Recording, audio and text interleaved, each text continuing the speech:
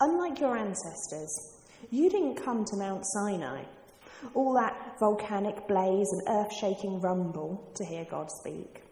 The ear-splitting words and soul-shaking message terrified them, and they begged him to stop.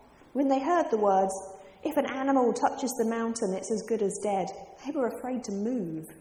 Even Moses was terrified. No, that's not your experience at all. You've come to Mount Zion, the city where the living God resides. The invisible Jerusalem is populated by throngs of festive angels and Christian citizens. It's the city where God is judge, with judgments that make us just. You've come to Jesus, who presents us with a new covenant, a fresh charter from God. He is the mediator of this covenant. The murder of Jesus, unlike Abel's, a homicide that cried out for vengeance, became a proclamation of grace. Thank you, Maria, for leading us in the first part of our service. As you rightly reminded us, the theme of the first part of Hebrews 12 is running the race. And it was great the way in which that tied in with our sports camp last week. The second half of Hebrews 12 is a bit of a preacher's nightmare. You focused rightly upon the prize and the goal at the end of the race. But actually it's a passage that bounces around all over the place at looking at different things. There's a hodgepodge of Old Testament references that don't seem to have much of a common theme. You've got a reference to bitter roots in verse 15, which comes out of Deuteronomy chapter 29, the blessings and curses at the end of Deuteronomy. Then you go back to Esau in Genesis, turning down his birthright, forward to the giving of the law at Mount Sinai in Exodus, with a possible passing reference to the golden calf. And then that Sinai scene is compared to Mount Zion. We haven't come to Mount Sinai as Moses and the Israelites did. We've come instead to the heavenly Mount Zion, which again is described in detail, including a passing reference to the blood of Abel back in Genesis. Then you get a reflection from Prophet Haggai, and then back to Deuteronomy again with that reference to God being a consuming fire and receiving a kingdom that cannot be shaken. It goes all over the place. And if there is a unifying theme, I actually found it not in the prize we get at the end, but in the idea perhaps that we are all in this together. The previous image of running a race focuses very much on the need for individual efforts. And it could give rise to the incorrect impression that when it comes to living the Christian life, I am the only one that matters. I'm running the race so that I can win and stuff everybody else. But in actual fact, nothing could be further from the truth. Baptist churches, and I'm glad of this, tend to put a big emphasis on the importance of being bound together in a covenant relationship with each other. So we are committed to watching over each other and to walking together. And I suspect the writers of the Hebrews would have approved of that idea. Because if we're running a race, we're all committed to getting each other across the finishing line. Not just me, all of us together. So Hebrews says we have a responsibility to try and coexist peacefully with everybody else. But more than that, we have to make sure that nobody misses out on or falls short of the grace of God. It shouldn't just be my concern to get myself across the finishing line and complete the race of faith that God has assigned for me. It's important that I try and get everybody else across the finishing line as well. And that's not a task that just applies to me as minister of a Baptist church. It applies to us all. In running the marathon that God has marked out for us, we all need to make sure that nobody else drops out or falls away. It's a bit more like the Tour de France or a cycling event where you have to get the whole, the team works together, actually, for fact, to ensure a victory at the end. And that perhaps helps make sense of the reference to a bitter root in Hebrews chapter 12:15. It says, make sure that no root of bitterness grows up and thereby damages a lot of people.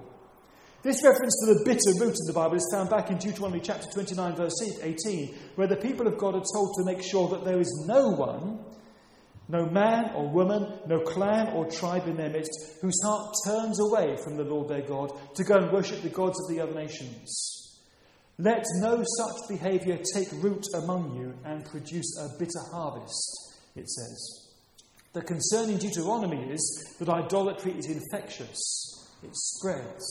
One person falling away, one family or clan going off the rails, carries the threat of dragging everybody else down with them. So the whole community is called to be vigilant and to make sure this doesn't happen. In the same way, the Hebrew readers of this letter are called to take care that no one in their midst misses out on the grace of God. Because when one person gets it wrong, that affects not just them, but everybody else.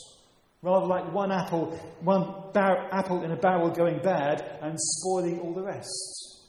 If one person in the church goes off the rails, if one person in the church falls by the wayside or commits a sin, it doesn't just damage their life, it damages everybody else around them as well. In the grief and the sorrow and the pain that brings, the damage it brings to God's reputation, the harm it causes to the church.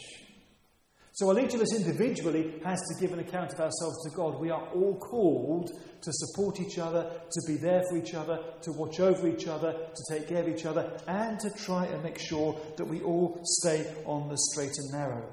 So that we all complete the race together without anyone being diverted by sexual misadventures or getting caught up in worldly affairs.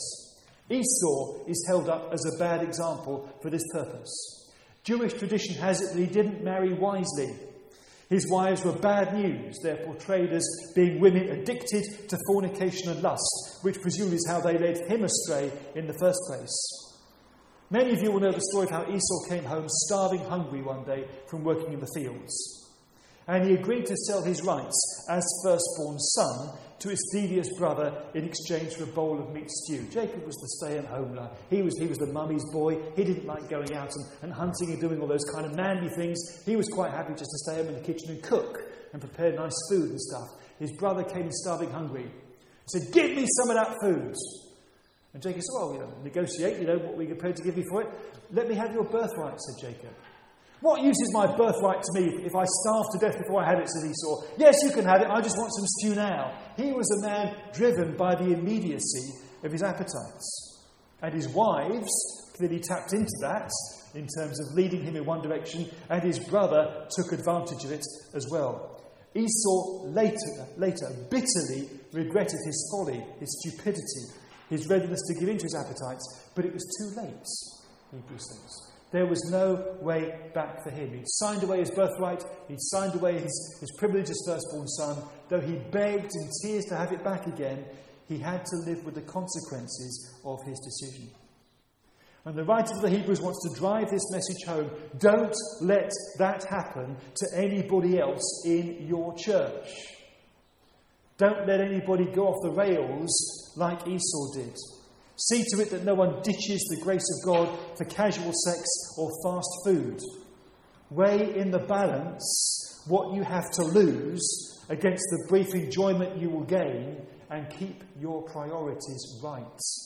Remember what God has given you, the value and importance of that. Don't exchange it for something that will be gone in a matter of moments. Keep each other on the straight and narrow. Make sure nobody follows other gods and so damages the church in that respect. Make sure nobody ends up like Esau, who just followed his appetites and was lost what he had as a result of that.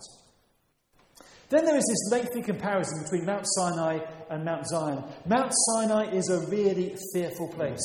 It's portrayed a bit like Mount Doom out of The Lord of the Rings, those of you who've read the book or seen the film.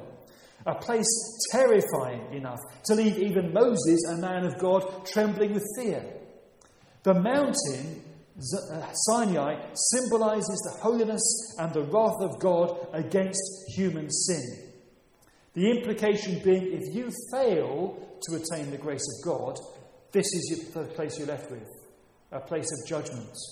It is a place where the law comes without grace. And where law comes without grace, the only outcome of that can be judgment. If you've watched Les Miserables, that is symbolised by Inspector Javert, the policeman who knows nothing of grace, acknowledges no possibility of forgiveness. All he has is the law and the requirement that the law brings judgments. And he cannot understand or comprehend the idea of mercy or of grace or forgiveness. It just doesn't connect with him. And there's a sense in which, because the law demands judgment, the law demands death, if he can't catch the man he's after because the man he's after is a man of mercy, then he himself has to die. Judgment without mercy is a terrible thing. That is symbolised by Mount Sinai, the place where the law was given, where the Israelites said, yes, we'll keep the law, and where they failed to do so. You haven't come there, says Hebrews. You've come instead to Mount Zion. Those who attain the grace of God get to Mount Zion. And as Maria said, that is totally different. This is the heavenly Jerusalem. This is the city of the living God. It is an altogether nicer place to be. It is populated by thousands upon thousands of joyful angels. There you find the church of the firstborn. There you meet God, who is the judge of everyone. There are the spirits of righteous people who have been made perfect. And there is Jesus, whose shed blood guarantees our salvation. You get to Mount Zion and you might think you've died and gone to heaven. Well, of course, that's exactly what's happened. You have. The point is, if you hold the course, if you keep the faith, if you are held within the grace of God, this is your final destination. This is what it's all about. This is the prize. This is the thing that makes it all worthwhile. All the hardship, all the suffering, all the effort, all the trials, all the tribulation, all the discipline, all the turmoil. You get there. And as Paul says, that the glories that await us are infinitely superior to all the sufferings we know in this life. It will be worth it when you arrive. But make no mistake. If you turn your back on this, you really have blown it. That's the point Hebrews wants to drive home. Look back at Mount Sinai, a place of terror and judgment to those who disregarded God when he spoke to them from the top of the mountain in a voice that shook the earth. That was just when he was giving them the law. The stakes are so much higher this time round. This time, God doesn't speak from the top of the mountain. He speaks from heaven itself. And if you ignore him this time, you don't just reject his commandments. You reject Jesus, who is the only means by which we can be saved from our failure to keep the commandments. You reject Jesus, you're not just jumping overboard from the ship of God's salvation. You're puncturing the only life raft available to keep you afloat.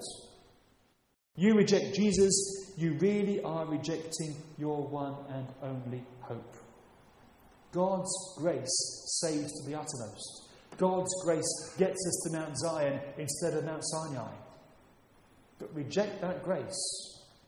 What hope is there? You've abandoned the only option available for your salvation. So don't do it. Recognise the eternal value of what God is giving you in Christ. Nothing else compares. At the end of time, when God gives the heavens and the earth a good shaking, everything that belongs to this world will be no more. And only what belongs to the world to come, only what is permanent, will remain.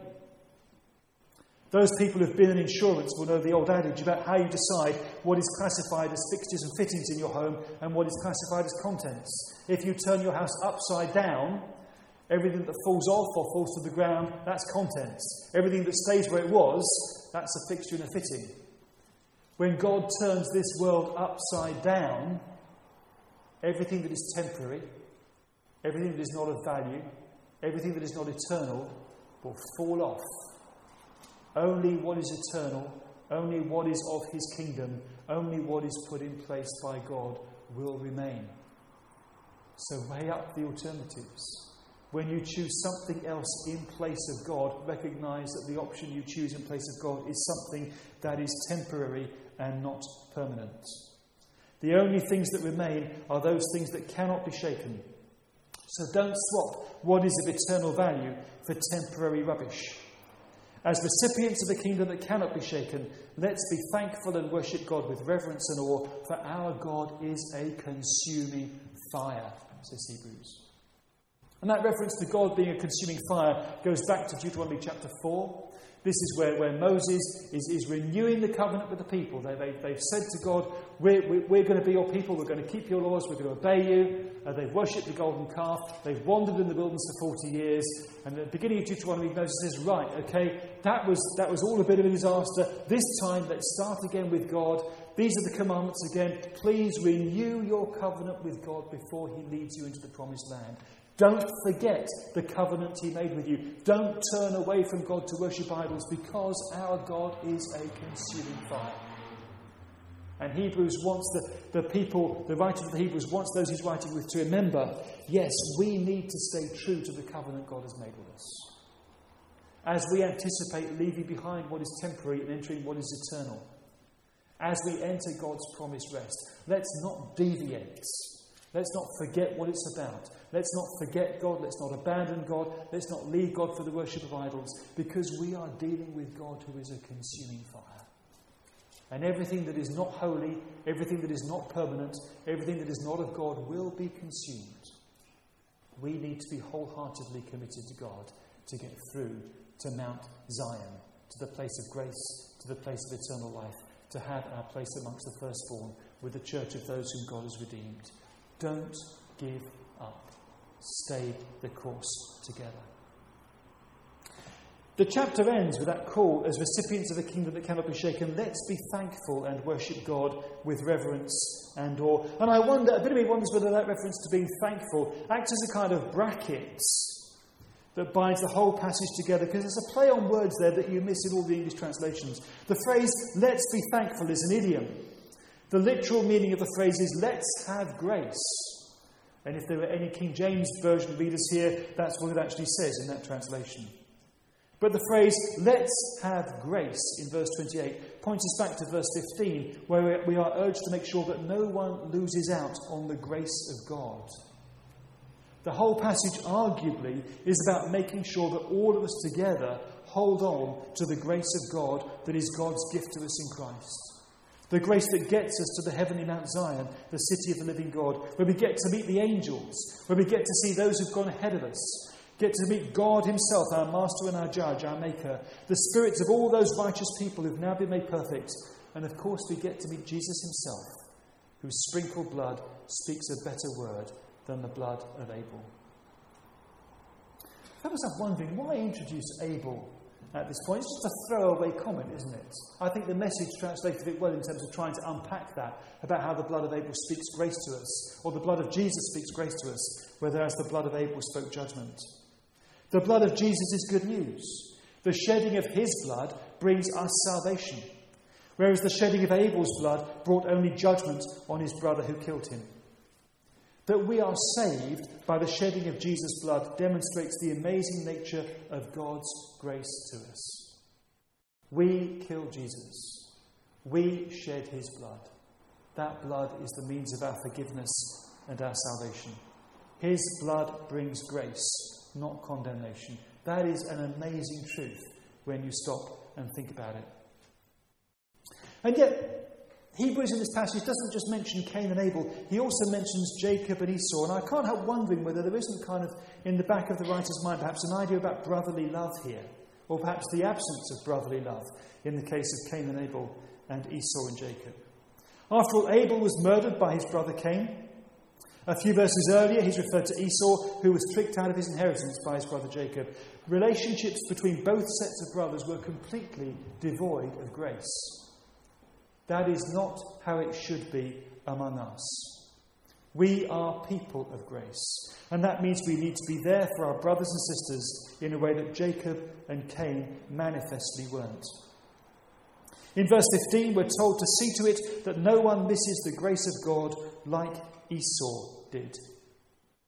Esau missed out on the grace of God because his brother wasn't there for him. His brother wasn't taking care of him. His brother was only out to serve his own interests. Esau's brother was a trickster. We can't say, well, we're not like Esau, because Esau missed out on the grace of God. We're going to model ourselves on Jacob instead, because Jacob was a slimy little toad. He was the one who tricked his brother and made him lose out on God's grace. Earlier in the letter to the writer of the Hebrews addresses his readers as brothers and says we are to see to it that none of us has a sinful, unbelieving heart that turns away from the living God. Jacob couldn't care less about his brother. He wasn't bothered that his brother turned away from God because he was only after his own interests. We must not be like either brother. We need to make sure that we ourselves get our priorities right in terms of not rejecting the grace of God for something inferior. We mustn't fall into the era of Esau, Equally, we mustn't fall into the error of Jacob either, who didn't care for his brother, who wasn't there for him, who wasn't there to support him and keep him on the straight and narrow. As brothers in Christ, we are bound to each other. We are in this together. Similarly, it talks about the blood of Abel being surpassed by the blood of Jesus, and as much as the blood of Abel speaks judgments, a curse on Cain, his killer, who's driven away from the ground and made to wander under a curse because he killed his brother. The blood of Jesus speaks grace and salvation to us. But what about Cain, Abel's killer? When God comes looking for Abel, Cain, have you seen your brother Abel anywhere? I can't seem to find him. Cain's response is, am I my brother's keeper? He says. What business is it of mine what's happened to my brother? He's covering for his sin, obviously. But the point is that we can't ask, am I my brother's keeper? Because we are, actually. All of us are keepers of our brothers and sisters in Christ. All of us have a responsibility to care for each other, to support each other. When it comes to a brother or sister for whom Christ died, yes, you are their keeper. Yes, you are responsible for their well-being. Yes, we are responsible for keeping each other within the grace of God. As brothers and sisters in Christ, we are called to watch over each other. We are called to walk together in ways known and to be made known. As brothers and sisters in Christ, we are going to be different from Cain and Abel. We are going to be different from Jacob and Esau. Why? Because Christ is our brother. Christ is your brother. His shed blood speaks of your salvation. His is the gift of grace that is beyond measure in terms of its value. He is the one called to bring us safely across the finishing line to the prize which we will share. Our relationship with each other isn't modelled on Cain and Abel. It's not modelled on Jacob and Esau. It's modelled on Christ. Watch over each other. Keep each other in the grace of God. We are in this together. We are bound in a covenant as brothers and sisters in Christ to watch over each other, to walk together in ways known and to be made known. That is our calling as the fellowship of God's people. Let's pray.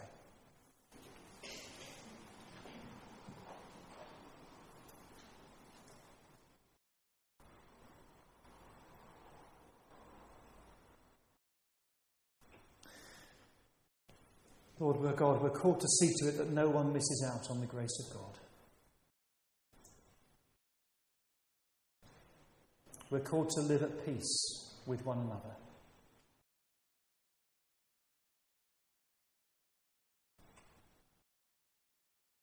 We're called together to have the grace that is your gift to us. We're called to support each other across the finishing line. Bind us together, Lord. Give us that deep-seated care for each other and support of each other.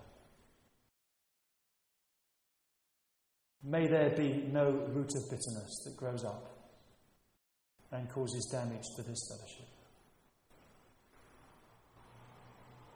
Lord, you have brought us in Christ to Mount Zion. And it's your desire that every single one of us there will be present in the church of the firstborn. Those redeemed by the blood of Christ, whose spirits will be made perfect in his name. Lord, implant within us that deep desire and commitment that we will support all of us, so that we all get there together and our reunion is something we celebrate in your presence for your glory. In Jesus' name.